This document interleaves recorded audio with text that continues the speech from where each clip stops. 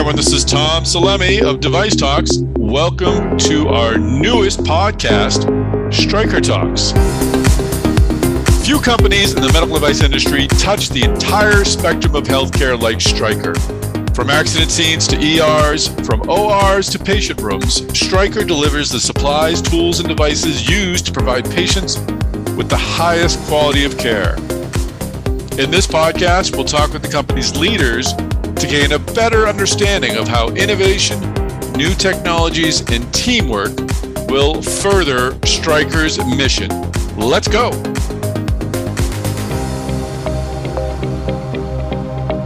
Hi, everyone. This is Tom Salemi of Device Talks. Welcome back to the Stryker Talks podcast. We're going to talk about looking inside the human body through advanced visualization.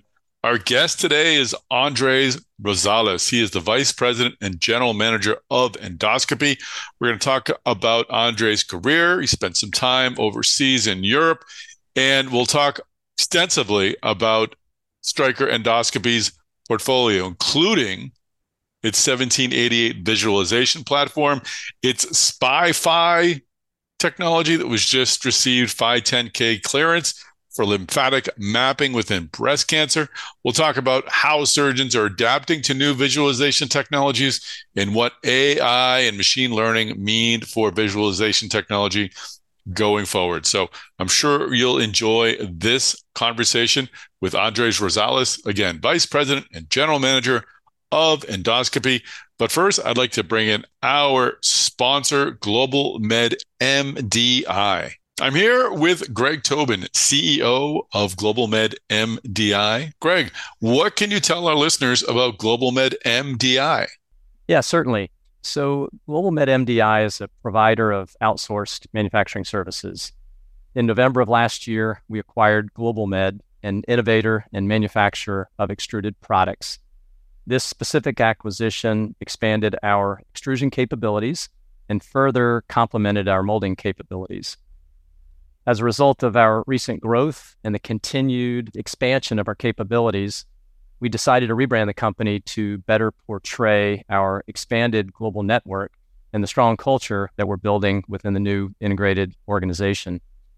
As I think about the company, I like to describe Global Med MDI as a company that partners with our life science customers to build and deliver highly engineered products in the areas of molding, extrusion, coatings, and assembly. Specifically, we help develop and manufacture components, subassemblies, and devices for our customers. We have 16 production locations around the world, including China, Mexico, the US, and Canada. And in terms of our priorities, our number one priority is quality. On a daily basis, we focus on quality, on-time delivery, and meeting commitments that we've made to our customers. And I can proudly say that we're a trusted partner to many of the leading life science companies around the world. I will take a break from my conversation with Greg Tobin, but if you want to find out more information about Global Med MDI, please go to its website, moldeddevices.com. That's moldeddevices.com. Now we'll begin our interview with Andrés Rosales of Stryker's Endoscopy business. Well, Andrés Rosales, welcome to the podcast. Thanks for having me. It's a pleasure. It's exciting to talk to Stryker about your endoscopy program. I know you have some big news and a rollout with 1788. We're going to get into that in a moment and hit upon some other high points in your portfolio. But as always, love to learn about our guests. Everyone has a story as to how they found their way into the medical device industry. What was your path? So my path was a little unique. I was introduced to Stryker actually back in college. I was making my way through a career fair on my way to practice, and I ran into a former athlete at the school I went to, and she was recruiting for Stryker. And she said, "Hey, Andrés, great to see you. I know you're heading your senior year. You really need to come work for Stryker. The culture's great. You'd fit right in." So my first question is, who's Stryker? And good question. Yeah, you knew right how to get to the heart of it. Yeah, like what's Stryker and what's MedTech? So you're looking at this booth, it's beautiful, Stryker, and they had some products. So that was my first introduction to what Stryker MedTech was. Really was unaware of the space. This was 2001. I was in the Bay Area, Technology was booming. I really was focused on pursuing a path in finance or maybe a consulting firm, Arthur Andersen at the time, Deloitte, whatever it might be. I did interview with Stryker a couple of times, but passed, and I had some very nice finance jobs lined up. However, anyone remembers 2001, the bubble burst. And Sure. as I was graduating, all those beautiful finance jobs, they literally evaporated overnight. And my backup plan was wine sales. And so what we know, people drink wine in good times and in bad. Maybe more so in bad. Yeah, I'm more sure so in bad. that. They're drinking the maybe lower quality Yes. wine, and so it was a great couple years with the winery. I learned a lot about sales, about customers. I had an opportunity to lead very early in my career, which excited me. But then the time came where they wanted to relocate me to the Midwest. That was not something I was interested in. I loved California. And I had colleagues and friends that migrated over to MedTech, and they enjoyed the space. They enjoyed the operating theater, helping patients get better. And so I started the interview process and exploring, and was able to get an interview with Stryker and ultimately land a sales rep role in Sacramento, California. And that was coming on 18 years ago. So I've had a great run with Stryker, started as a sales rep, did that for almost 5 years, and then was given the opportunity to come in to the building here in San Jose, California, and have a marketing role. And while I was in the marketing role, I was fortunate enough to pursue an MBA and completed that. Mm-hmm. Then went out and did some sales management. And then the big moment came where I was tapped on the shoulder to head over to Europe.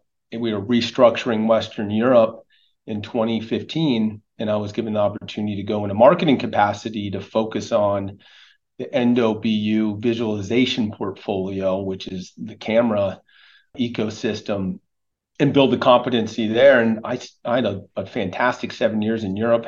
Yeah, what was that decision like to was there any question? I mean, I would have a hard time saying no to working in Europe, so. Well, there was a little anxiety. I had never been to Europe. So never had any opportunity to travel outside of the US for the most part, outside of Canada and Mexico. So to get this opportunity, the first question was, are you sure I'm the right person to go over to Europe? And indeed, something I love about this organization, they stretch you and they take a chance on you. So I packed up my bags, and it was easy. It was just me at the time. Packed up my bags, left San Francisco, and went into Amsterdam. First time arrived, found an apartment, and I moved and established myself. And what was maybe going to be a 2 to 3 year assignment turned into 7 years. A lot of opportunity presented itself. So I thoroughly enjoyed my time in Europe. And then I had the opportunity to relocate back to San Jose in my current role. Moved back to the States about a year and a half ago. Been Okay. in a role. It'll be 2 years in December. So still fairly new in this role. So great run with Stryker. What kind of growth happens when you're working overseas outside of your native country? I mean, I think you probably English is spoken there frequently, so I think the language barrier was probably less than if you're going into Asia. But what were some of the challenges that tested you and that allowed you to grow? And is this an experience? I'm guessing if a younger colleague said, "Should I do this or should I not?" you would say absolutely go. But what's the growth like? Well, I'll start with the latter question, and I would encourage anybody, wherever you are in your career, if you get the opportunity, take it. It's a wonderful adventure. You'll grow, your family will grow personally, professionally. And it was a little culture shock initially, absolutely. So 15 countries I was working in, every country very different. Europe is not one country. It's 15 very unique Good countries. point. So the personal growth was exponential. It's something I never would have been able to achieve staying here domestically. And then on the business front, very different healthcare systems in each one of these countries. Language, definitely a barrier. Okay. Amsterdam, very lucky. English spoken by all, televisions in English. But if you go to a neighboring country like Germany, Good point. it's not uncommon where English is very broken, or in Italy, or you go to Finland or Sweden, and you would have to change the way in which you communicate, be very thoughtful about your word selection, the pace. Humor doesn't always translate. So, that would be my downfall. yeah, there were many of dinners or presentations where I had blank stares from the audience. A lot of fun learnings over there. That's my cold sweat nightmare right there. So, and yeah, I've heard that mentioned before. Someone else an executive who worked overseas, that it really required them to focus and hone their communication style. They had to be very precise with their words. They had to say just pretty much what needed to be said, so it got communicated correctly. Is that something you learned as well? Absolutely. Yeah. Yep. And again, it's very different based on Southern Europe, Northern Europe. Yep. The tone, the body language. It's a never-ending process of how to communicate when you don't speak that language, and you have to be very cognizant that when they present to you, they're typically doing it in not their native tongue. Mm-hmm. And so, are you missing some cues and information in the translation? And so it was fun. Learned a lot. Picked up a little bit of language here and there. Do you still have those muscles in your communication style? Like when you talk now to your colleagues in the U.S., do you find you're more focused and to the point than you might have been previously? That you still think that's the best way to communicate? It's a great question. The communication has changed if I'm addressing a U.S. audience. Luckily, in my current role, I have global responsibility. So it's not uncommon for me to be on a call with Asia Pacific or Europe or LATAM. So those muscles that I build over in Europe, they're serving me well in my current role, and also educating my U.S. colleagues. Hey, we're becoming more global, and we had the European leadership team at our meeting last week.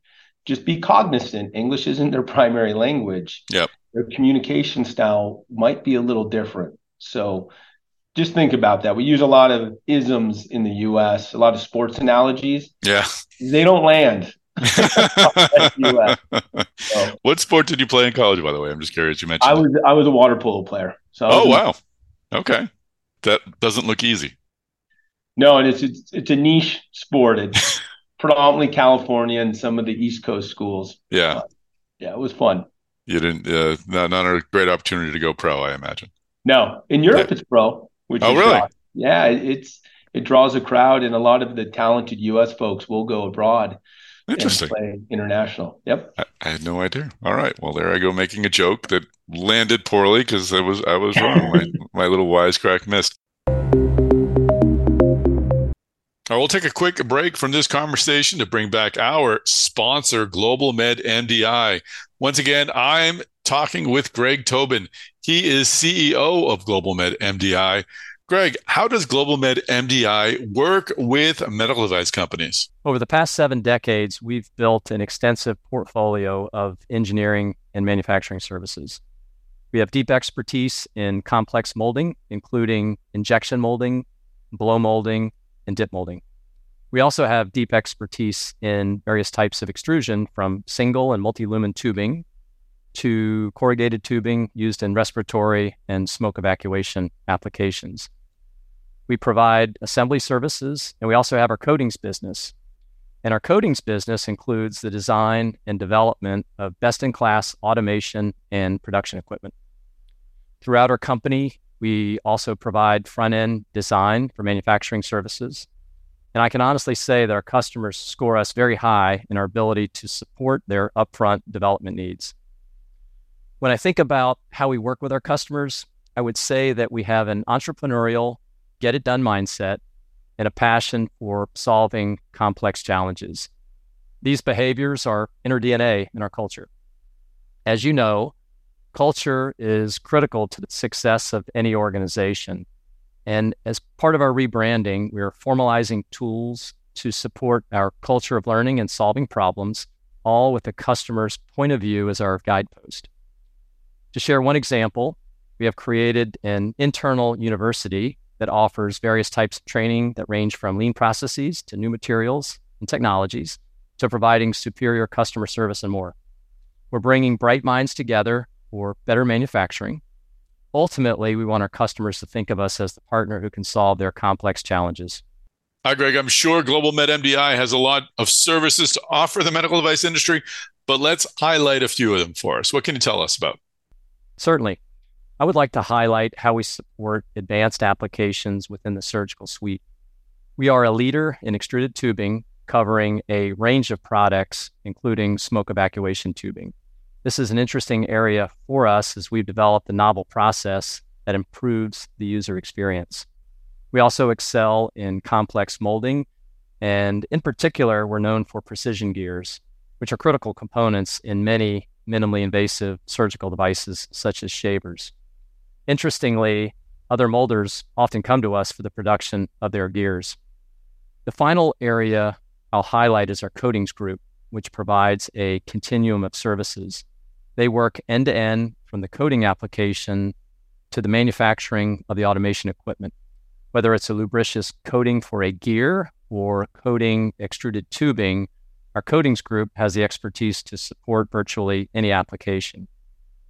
As a result, our customers can focus on the overall clinical efficacy of the device and the smooth operation within the surgical suite, and really rely on us to manage the production of complex components and assemblies. Our mission is to provide exceptional value to our customers to ensure their success. And together, we can do more.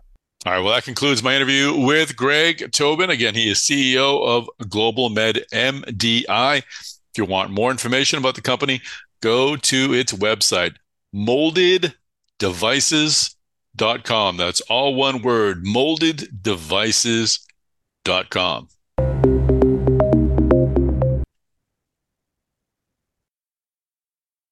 So let's start talking about the business.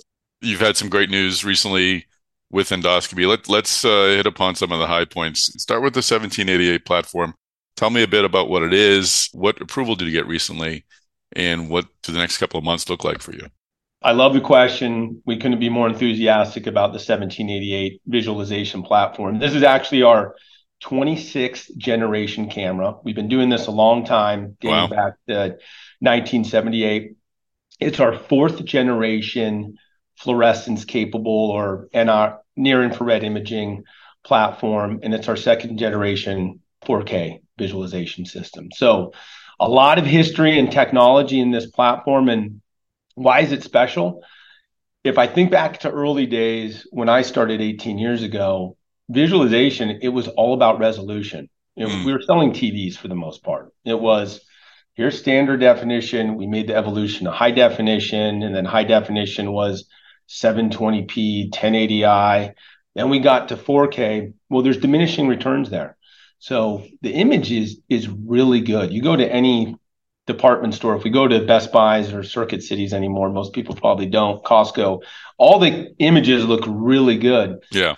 So now the technology, as I mentioned, fourth generation fluorescence capable, it's what anatomy, what critical structures can we allow the surgeon to see that they can't see with their naked eye? They have a beautiful 4K image, white light, it looks beautiful, but what else, what other information can we provide them? We like to say, we enable you to see more so you can do more. And with this fluorescence imaging, we can inject the patient with a dye or targeted imaging agent like ICG, where you hit a button, we use a laser in the camera to excite the molecules, and you can visualize tissue perfusion, for example. So why is that important? Blood flow. Blood flow is important. Whenever you're cutting or you're connecting tissue, if there's not blood flow, it's not going to heal. So historically, surgeons would just look at the tissue and say, hey, it's pink, it's reddish. I'll apply some pressure, it will turn white, then it turns red. We have good blood flow. Not very scientific. So now we can use a different imaging modality to verify, hey, you know what? I thought my eye was telling me that is properly perfused. I'm going to use this extra tool. Oh my goodness, it's not. Interesting. And so that's one aspect. The one that gets me really excited is lung cancer. Lung cancer, number one cancer globally. It's also the most fatal cancer globally. So with 1788, we have an imaging modality where we can illuminate and excite a drug called Cytolux. And we don't make the drug. We partner with OTL, the on-target laboratories. And so we can now visualize this Cytolux that's residing in the lung cancer. And we're the only, 1788 is the only platform in the US on label via the FDA that can visualize this cancer. So now The surgeon goes in with their instrumentation and they can see this cancer glowing in front of them. So again, another tool so they can feel more confident about their approach and removing as much of the cancer as they can. So we're thrilled. Initial cases have gone fantastic.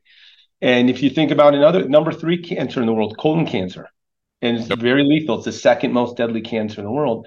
This platform, the technology is meaningful where the surgeons go in and they remove the cancer. And as I was mentioning, tissue perfusion, they need to reconnect the colon. And so when they can visualize there's healthy blood flow there, they're much more confident that patient's going to heal and they're not going to have adverse effects after recovery. So there's a lot of other technology in here, iterations based off prior generation cameras, but those are 2 of the technologies we are thrilled about with the 1788. I want to get into SPY-PHI in a moment, but just I want to also first understand, how quickly do they adopt to this new visualization? Is it they see the colors, night and day, they're like, oh my God, I could just see so much clearer. This feels natural and this is the way to go? Or is there, and it probably varies, but is there also a learning period for some where someone, still they're just used to doing the pink red thing and they like to trust their own eyes? Is there a transition period, or is it like, boom, this is the future and I'm on board right away? What's that transition like, if there is one? Tom, I love that question. That is something we face every day. Surgeons, as they go through their training, they're trained at that point in time, let's say it was 20 years ago, on the technology that was available to them at that period in time. And this technology didn't exist. Some of them, they're not early adopters. They say, listen, I've been doing these procedures this way my entire career. My outcomes are beautiful. I don't think I need these additional tools. Well, it's incumbent upon us, industry, Stryker, myself, to create the learnings, the medical education events, to educate them, show them the clinical papers we've invested in saying, hey, doctor, this technology will actually help you reduce adverse events, improve clinical outcomes. And you know what? Come to this Congress, hear from other thought leaders within your space of how they're deploying this technology in their practice, and let us educate you on it. And then, we're starting to see momentum there. And we've seen great momentum in this space. You go back just 5-6 years ago, it was in its infancy, and it still is. The future is super bright around other markers, other agents to identify different pathology or critical anatomy. But there is a learning curve, and some people are more open. The younger generation, obviously, they get very excited when you can make something glow.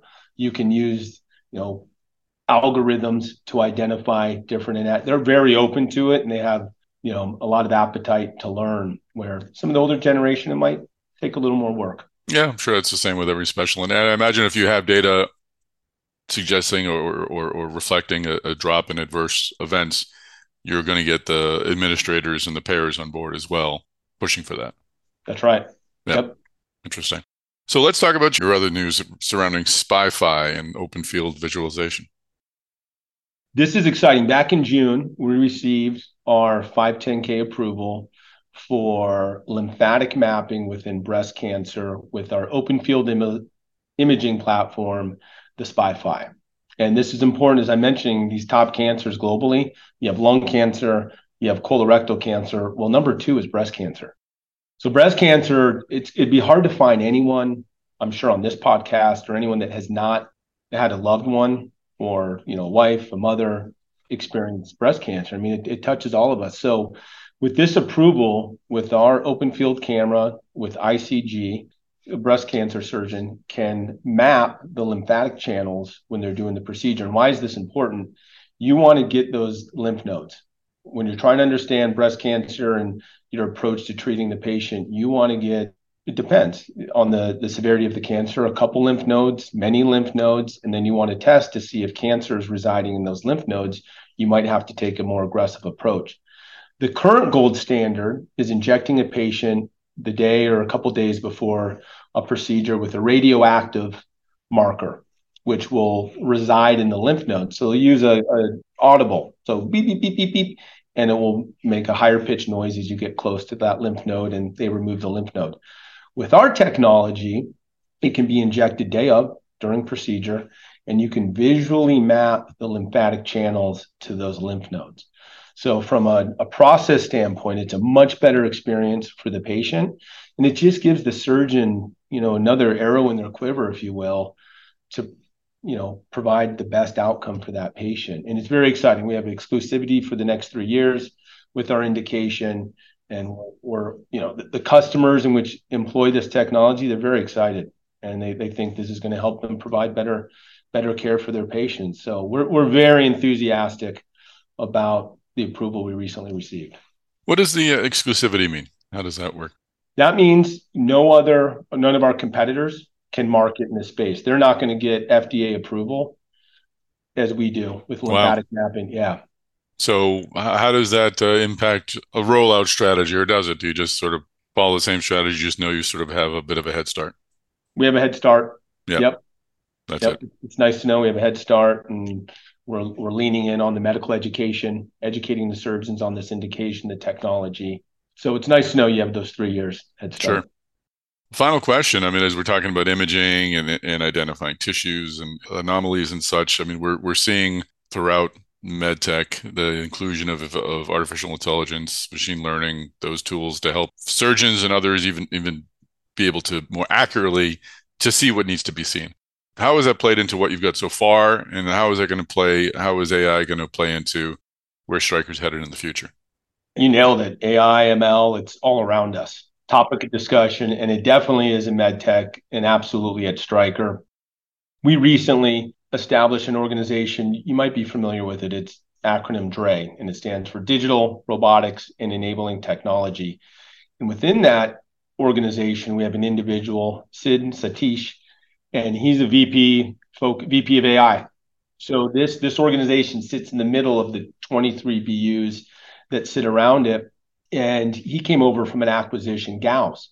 Gauss is a technology that was here in Silicon Valley, very innovative technology where they would take an iPhone or an iPad, take a picture of surgical sponges that would be used to soak up blood and other liquids, and would be able to tell you how much blood is in that sponge. So you could understand if that patient, and this was really used in postpartum procedures, and if they're hemorrhaging, how much blood have we lost simply by taking a picture? That is remarkable. Sponges soaked with all types of different fluids.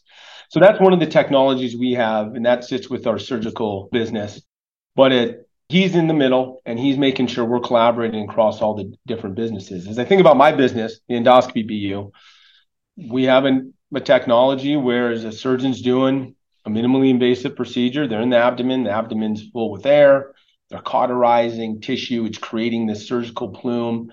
We have an algorithm that will identify that and flush the plume out of the abdomen, so the surgeon doesn't even have to think about it. They're always going to have optimal visualization.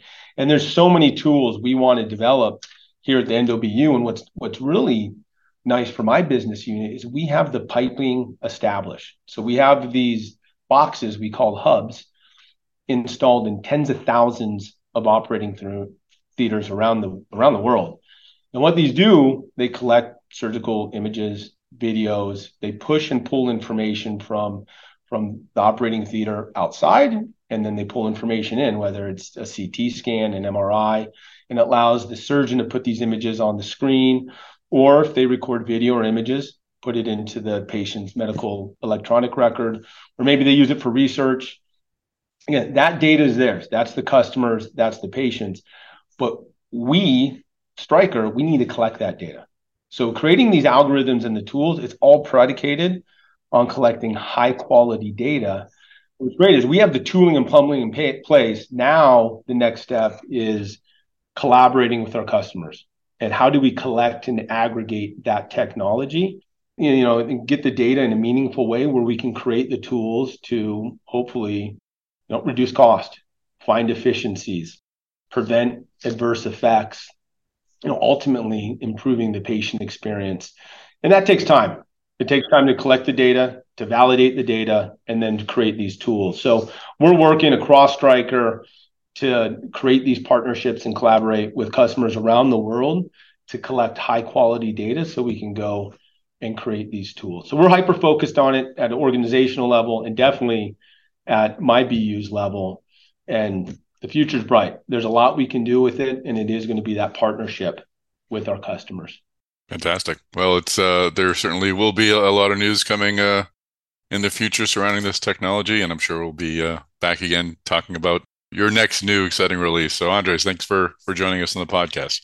Well, I appreciate the time. It's been a pleasure. Thank you for letting me talk a little bit about myself and the wonderful technology this team is bringing to market that's going to have, I truly think, a meaningful impact on the communities in which we serve. So thank you for the time, Tom.